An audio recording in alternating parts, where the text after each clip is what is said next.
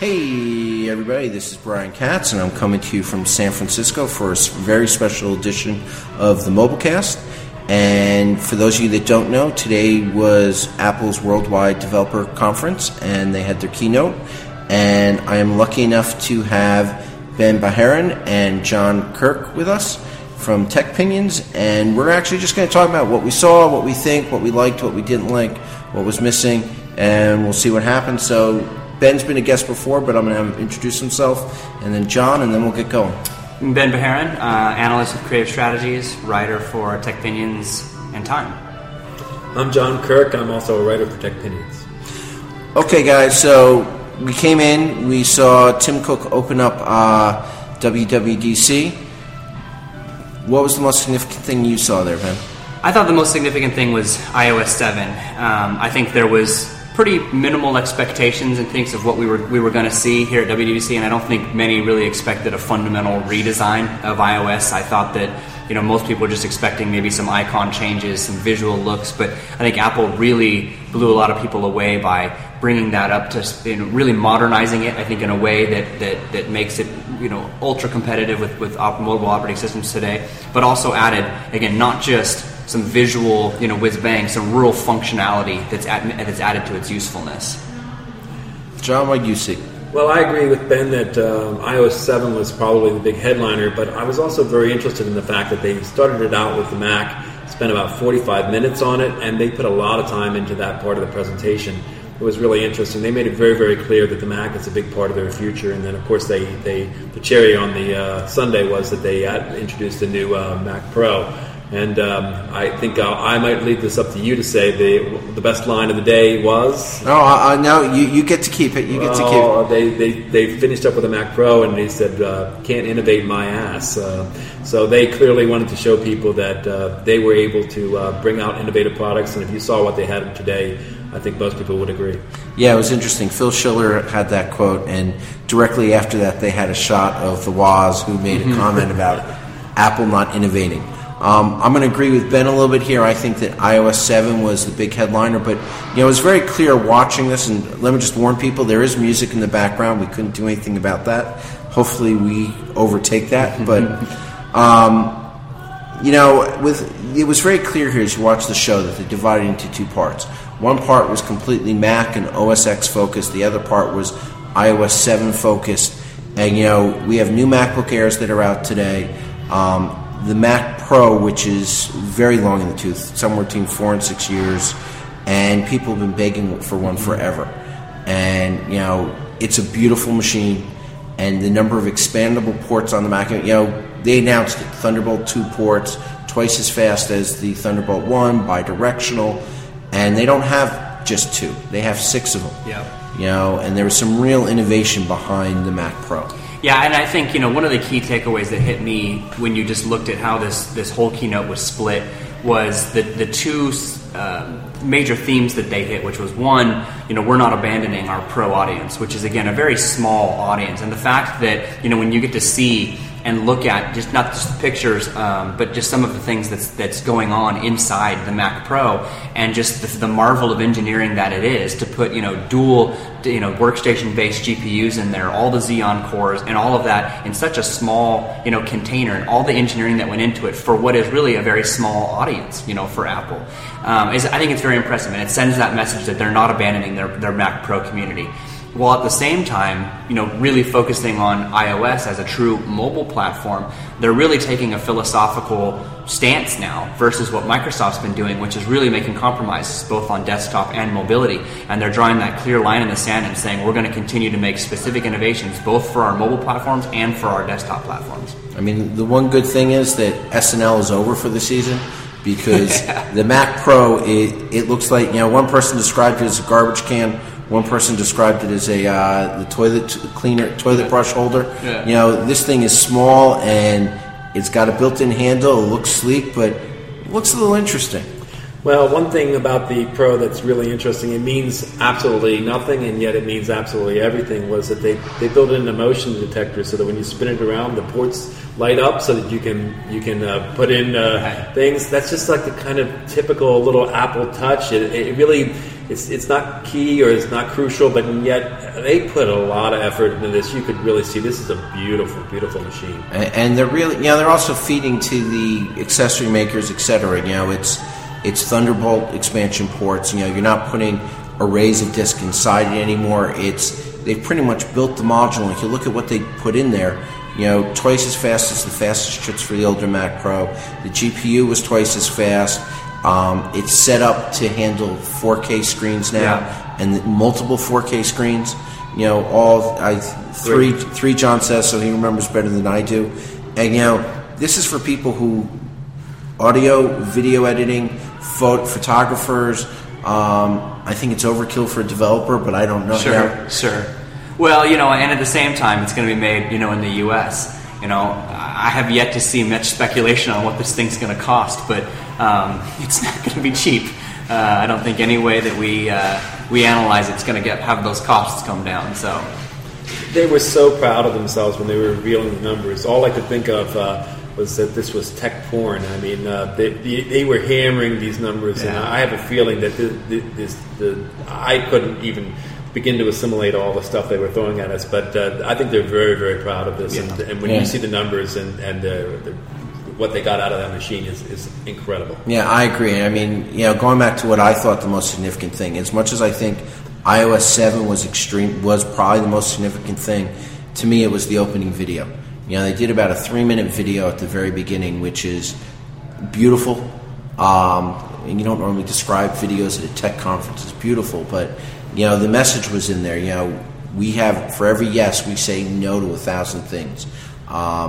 It's not just simplicity. It's all these things have to come together and alive. And in some ways, it's the spirit of Steve Jobs. Not that I really want to bring him up here, but that's still alive and well, and that design philosophy is there.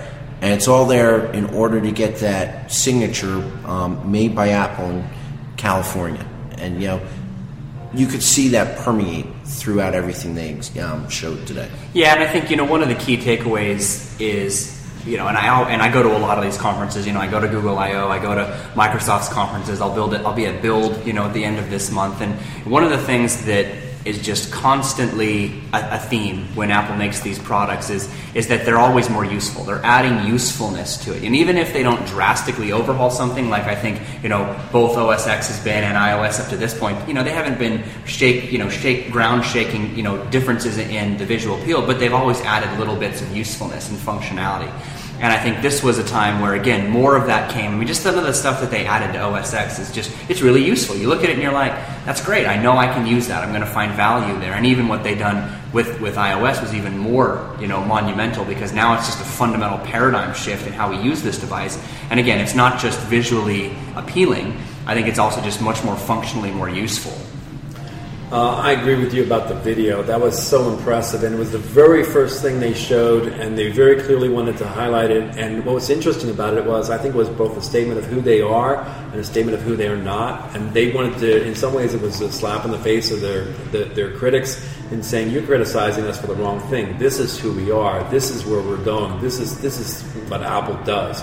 And you really need to focus on that. They were making a statement as to what they were and where they were going, and I was very impressed with it. Yeah, I mean, I think if we look at just look at the first part on the Mac, and they did a little bit on iCloud with their new iWorks for iCloud. I would say they're not they targeted Microsoft a little bit, but a lot of the target was more on Google. I felt as I'm watching some of this, iWorks and iCloud is competitive to Google Docs and Office 365.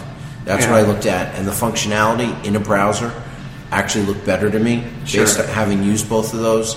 As much as we malign Apple for its maps, the fact that they've added a lot of the features that Google had. You have the cards now. You can easily, if you do a route on your Mac, you can now push it right to your phone, and when you open up, it opens up to navigation, things like that.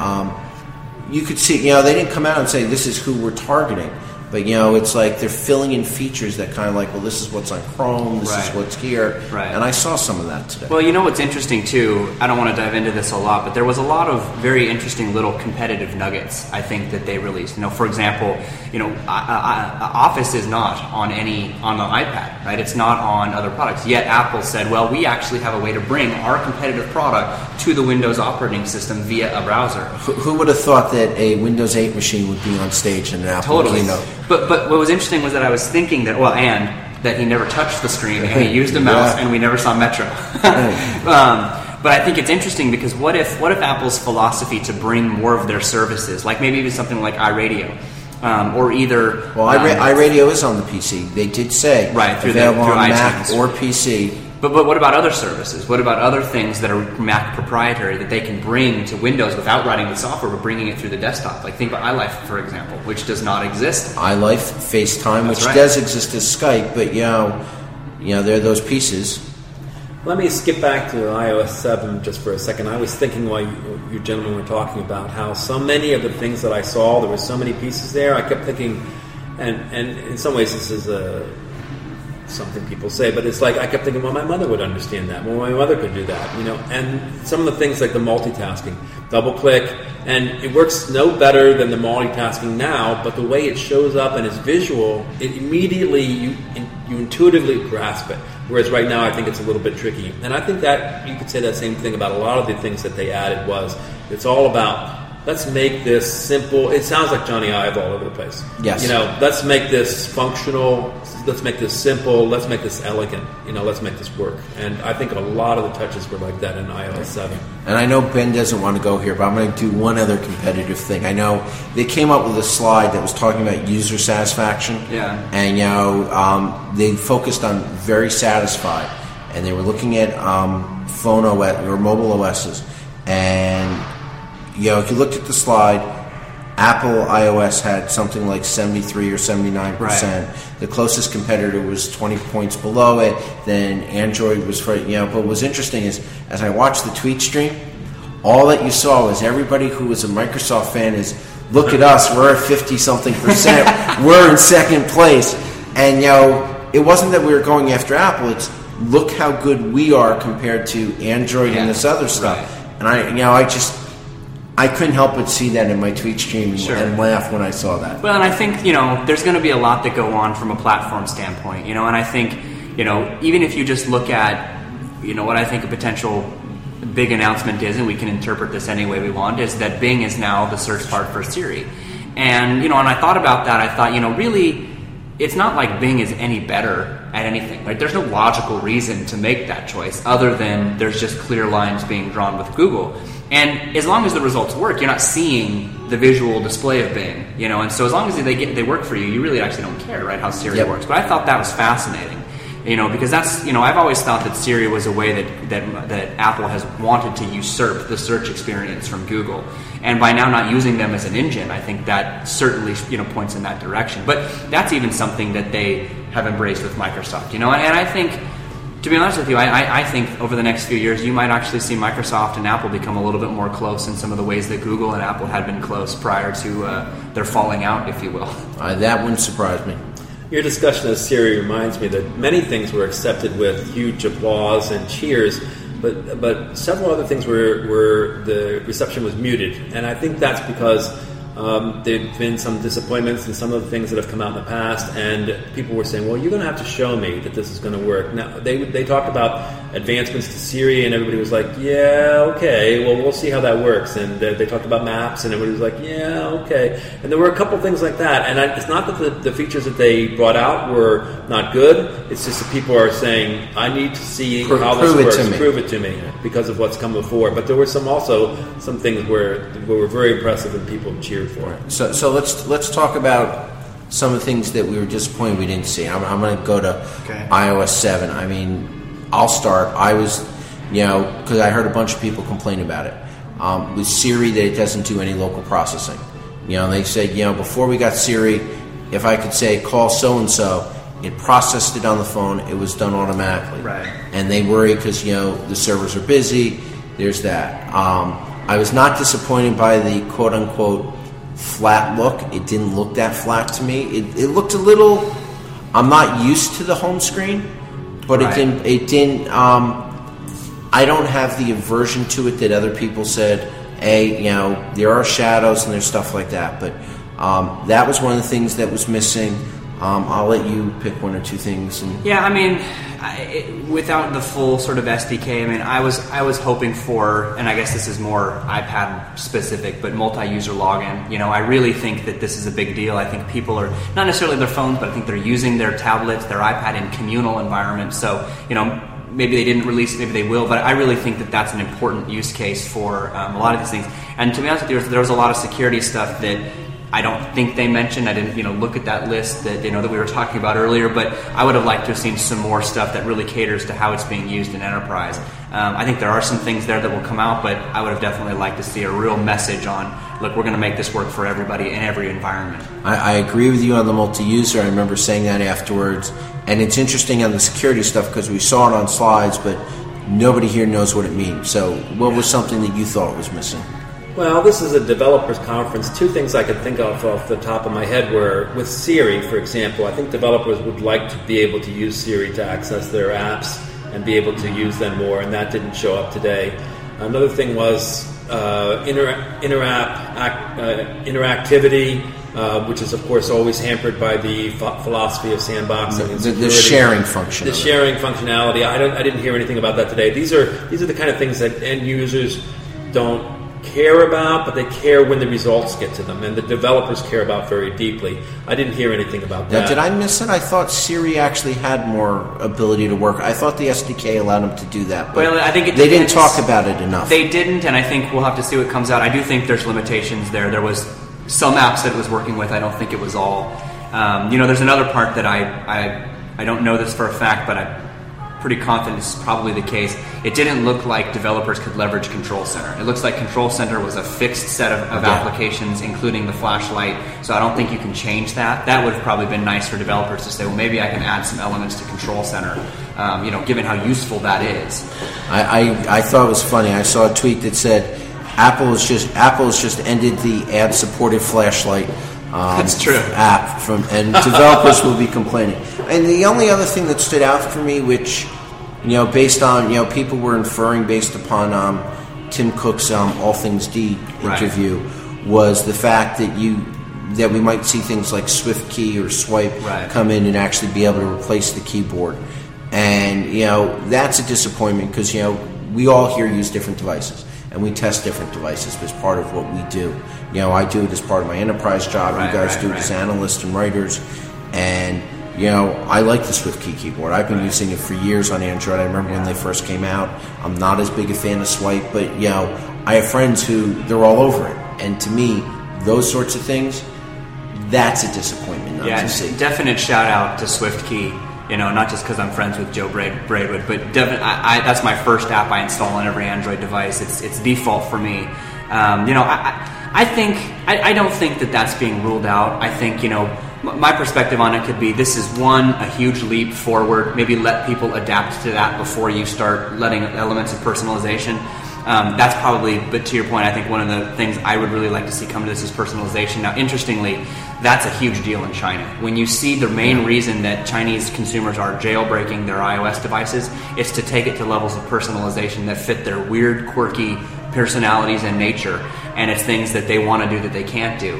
And so I think that's key for the China audience. And again, it might not be day one. I hope Apple goes there. This might just be, let's let people get their feet wet with this new UI, and then over time roll out these much more powerful functions. Yeah, and actually he called out China because I remember one of the features was Tencent Weibo. Sina Weibo, yeah. Yeah, and that they've actually made way for that.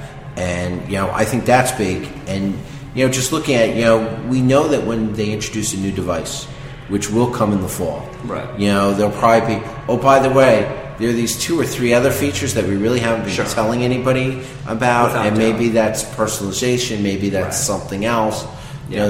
So it'll be interesting to see what happens with that.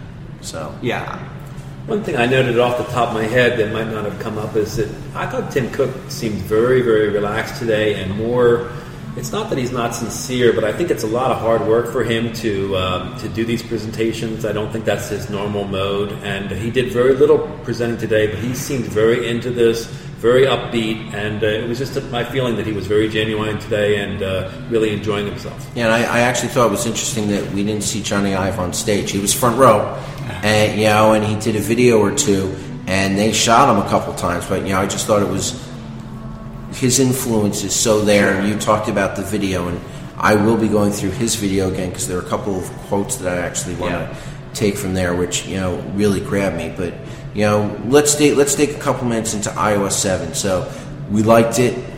What jumped out at you? What didn't? What like for me, the flatness. There's shadow. There's other stuff, but the home screen looks a little bit different. But once I got past that, there are a lot of things that I like. But why don't we start with you, John? What stood out for you in iOS 7 and what you saw? Well, let me do sort of a down thing first, I guess. They have something called parallax. Am I saying it correctly? Yes. And the idea is there's a little depth to the perception to it, and I think it could be a very, very cool feature, but it is also a very, very unnecessary, useless feature. But you have your icons in the front, and the things that are behind it actually move as you turn and look at it gives it depth. And that might be something that really adds a feel to the phone. So I don't want to prejudge it, but it's not necessary. But it was a very cool feature. In terms of, well, let me pause there and let you guys go ahead. I think the thing that really stood out to me was multitasking. I mean, I think that has been something, and quite the compliment to WebOS, because the multitasking is almost identical, if not identical, to WebOS. And let's be clear here, I was a WebOS fan, so me too. Happy to see the cards. And I thought the card view, the flicking delete, I mean, again, and I thought WebOS really nailed it, right? So why change multitasking? That was a great way to do it. So I don't think Apple needed to take multitasking to some new level. I think WebOS did it so well. But hang on, before you go past multitasking, what I liked about it was they've gone past where when they did it in the iPhone 4, it was we need to save battery life, so we're going to put it to sleep except for 2 or 3 things. And what they basically said here was we've made the APIs and SDKs freely available to you. You can now background multitask as much as you want. We'll even be intelligent about it. So if every morning you look at this one app, we're going to update it in the morning for you. We're not going to update in the middle of the day because you never look at it. And making that open to everybody, I think that's catching up a little bit with everybody else, and I think that's a real nice piece to it. Yeah, and I think, and even to stay on multitasking for a second, I do think that the way they intelligently manage background tasks for app syncing is key. But to be honest with you, multitasking I think is really going to revolutionize the iPad. I think when you start to now bring the iPad into true computing environments, which I think one can argue this ability to quickly snap between tasks on OS X or even Windows is one of the things that's great about the PC form factor, and being able to just effectively and efficiently breeze through applications and jump in and out, and I think it's just really going to do huge things for the iPad. So multitasking to me was that one that when I saw I was like, that's probably my favorite feature of iOS 7. I can't believe that people are prejudging the new look. I've heard some people say, "Well, I don't like the icons." It's like, oh, give it a break. I mean, take a few seconds to see, how it feels when you use it. And it wasn't just the icons. It's not just a coat of paint. They have definitely made some changes to the interface, and Johnny Ive's touch is all over this about how it can be more functional. And I, for one, am going to wait until I get my thumbs on it before I make a judgment one way or the other. And I have a feeling, just from the little I saw, I was very impressed. Yeah, you guys weren't able to go to the later session with the developers, the state of the platform. And, it's interesting. Most of the buttons are gone, so they're kind of using different colored text to tell people it's a button. It's more everything edge to edge. Right. They simplified the fonts, so it looks cleaner. They've put a bunch of stuff in there. For example, one of the things they talk about is you can actually go into the settings, and if an app uses it, you can adjust the text to make it bigger. So, I have a bunch of people I see throw their glasses on every time they take their phone out, take it out of their pocket. And if the app uses that setting, it will actually make the text more readable. And, we watched it on the screen, and, from that perspective, it was very clean lines. They talk a little bit about translucent, so you can see things as they come up, context, and it, very clear. What I liked about it was kind of natural. You could see what was coming. You could kind of anticipate. The one thing, I tweeted this out during the thing, and one of the things that really struck me, both with iOS 7 and with OS X 10.9 Mavericks, it's called. They've moved away from the Katz. Right. Was the fact that it occurred to me that Apple's going very contextual here. Mm-hmm. And, Google has that with Google Now. But, for example, when they showed the calendar on Mac OS X, what they did was, if you do something around lunchtime, it'll suggest restaurants. It'll look at travel time and add that to the appointment if that's what you want. And, that same thing happens on iOS 7. And you start to see that there's context here. Right. The same thing with updating the apps and all. And this is, I'm a big believer that really the next wave in computing is contextual computing. Looking at what you're doing, figuring it out. It goes back to our wearables conversation. Right. My devices tell me when I've been sitting too long, or you might be getting hungry, or whatever else. And I think that seeing Apple actually make that step, but they didn't talk about it. They didn't say, "Hey, we're talking contextual." They just said, "Here's how it works," and it was a story. It was a little bit easier to follow. Right. Yeah, I think when we look at what's happening, kind of over by and large with the two dominant platforms being Android and now iOS, you're seeing more of what I like to call these experiences that anticipate me. We're meeting up, so where should we go, or how long will it take to get there, right? These are great examples of it kind of knowing and anticipating my future actions and then providing additional value to me. And that, in my opinion, is how we're moving really to smart devices. These devices right now, I think they're somewhat smart. I think they have a lot smarter that they can get. And these types of experiences that are more anticipation-based, I think, is really when they start to deliver their smart value. I was just thinking, as we were talking here, and overall, if you're a person who liked what Steve Jobs did, if you're a person who thinks that Apple is more than just a company, but also a philosophy, if you're a person who wants that to continue, you have to be really encouraged by today. Johnny Ive's touch was everywhere. It was on the hardware, it was on the software, it was on the philosophy. He is the spiritual heir of Steve Jobs, and he clearly doesn't say much.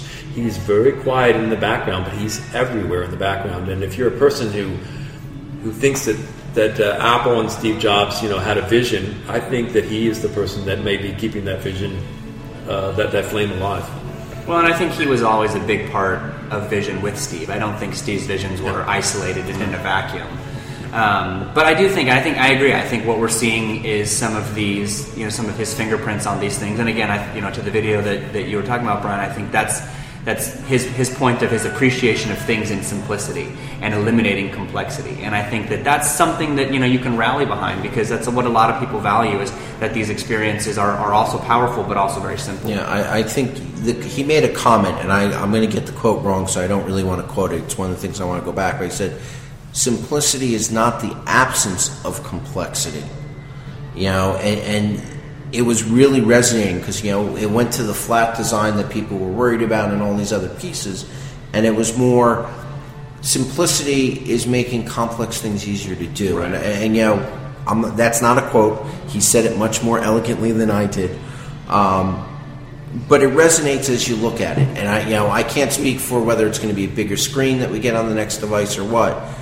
But I am looking forward to putting it on my device later tonight, which I don't know whether you guys have that option yet or not. No, Johnny Ive said it more elegantly than any of us could, is what he did. I mean, it's amazing how he puts that philosophy into words.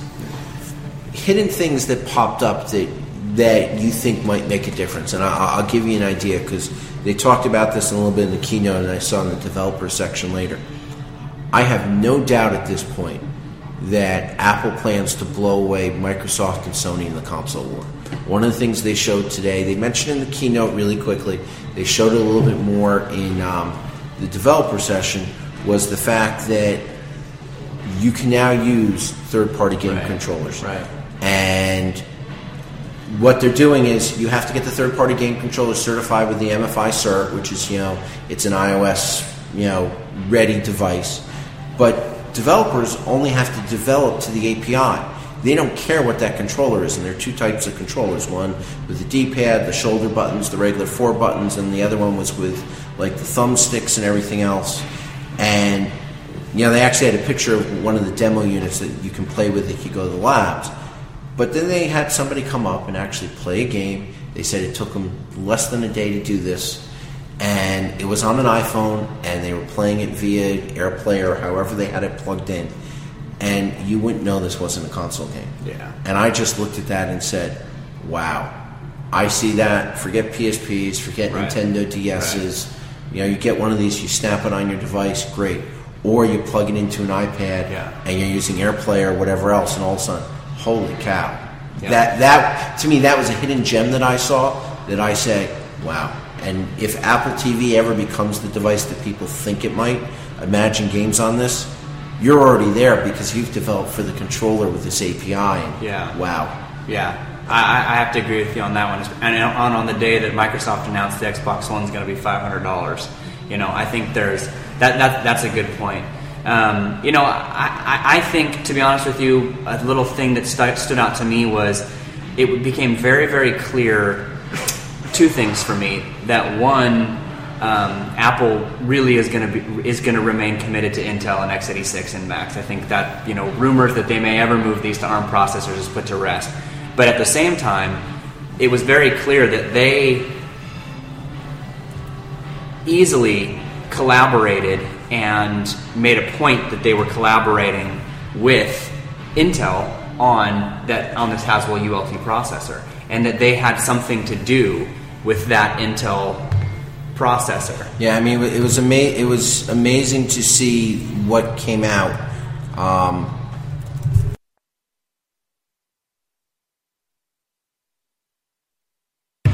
And, you know, it was amazing to see, and, you know, they're the first ones out with Haswell that I know of.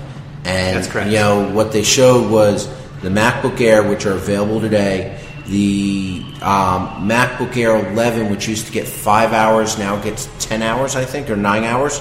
And the MacBook Air 13, which was at 7, is literally up to 12 hours. So it's as long, you know, both of them are really as long as the iPad, you know, the regular iPad versus the Mini. Yeah. That is, I can't tell you. I know somebody who actually went and got one today and said, that's it. I wouldn't mind renting a screen. Right. And they reduced the price for more memory. Yeah. It's hard to compete with that. Yeah. Two of the things which are really the same thing that I noticed was that, first place, I don't think they barely even mentioned Microsoft. Microsoft isn't even in this discussion.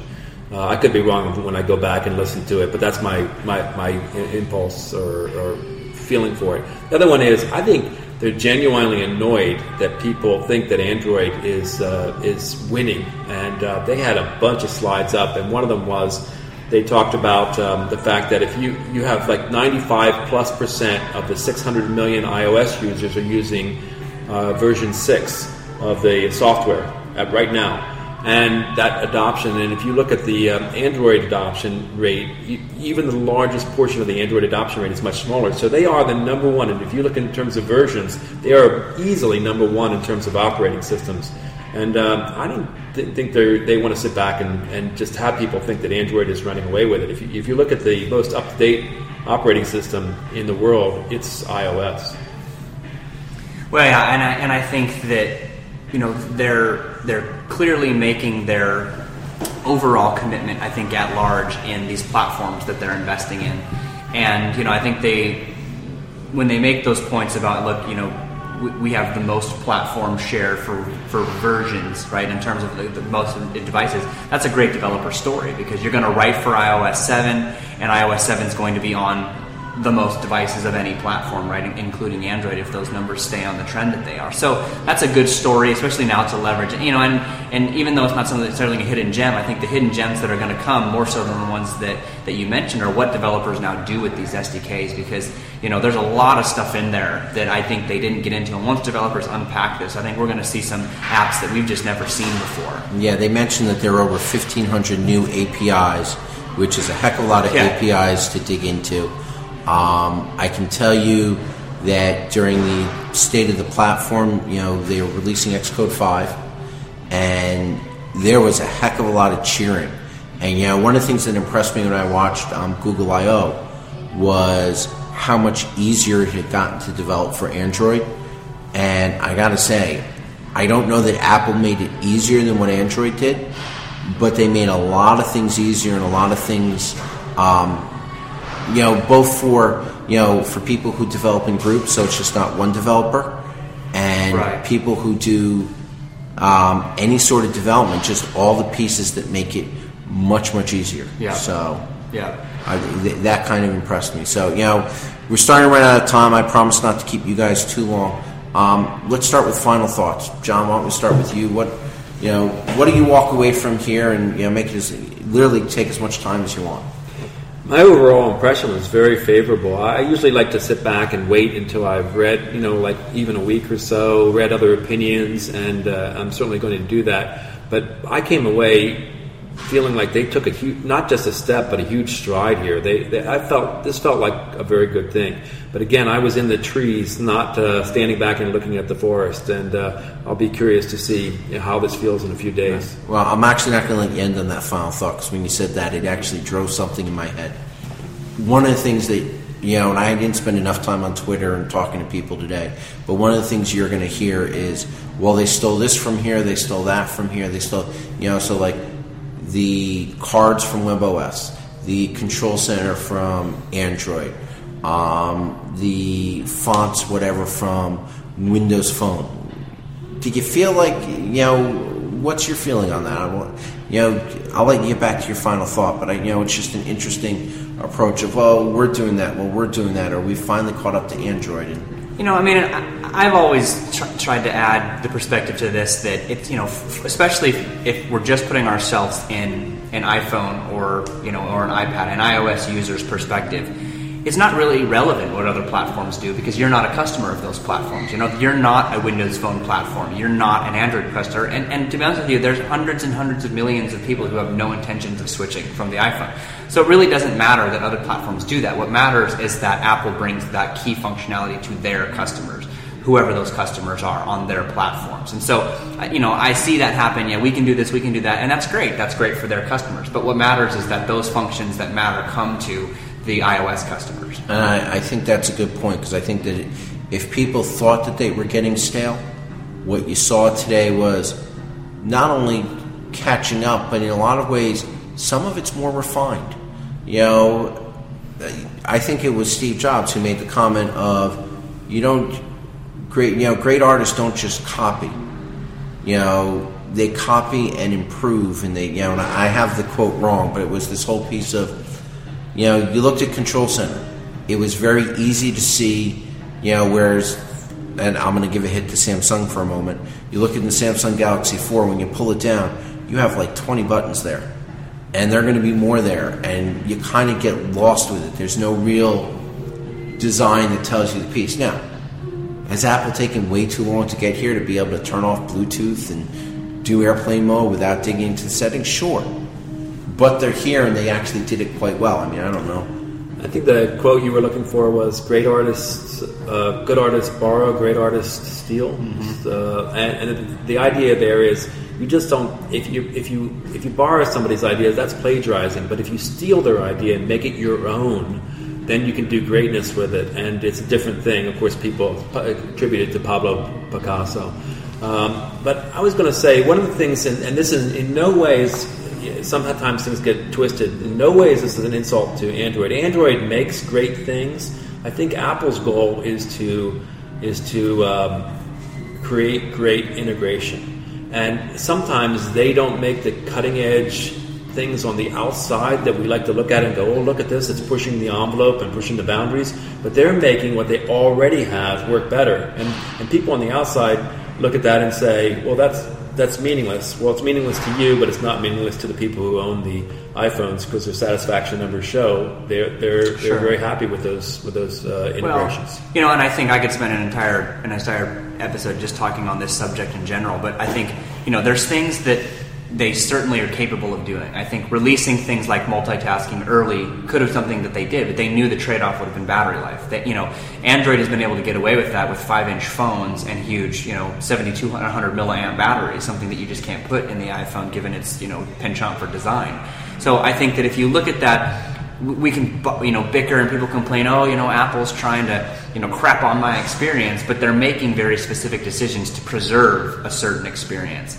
And over time, they've shown us that they do open things up when the time is right, when the technology can support it, and you're not going to have a phone that dies in 3 hours. So I think those are the kind of things that trade-offs get made, and we can appreciate. It's the 1,000 no's for one exactly. yes that was the beginning piece. Exactly. Yeah. So any final thoughts, or was that it, Ben? That was it.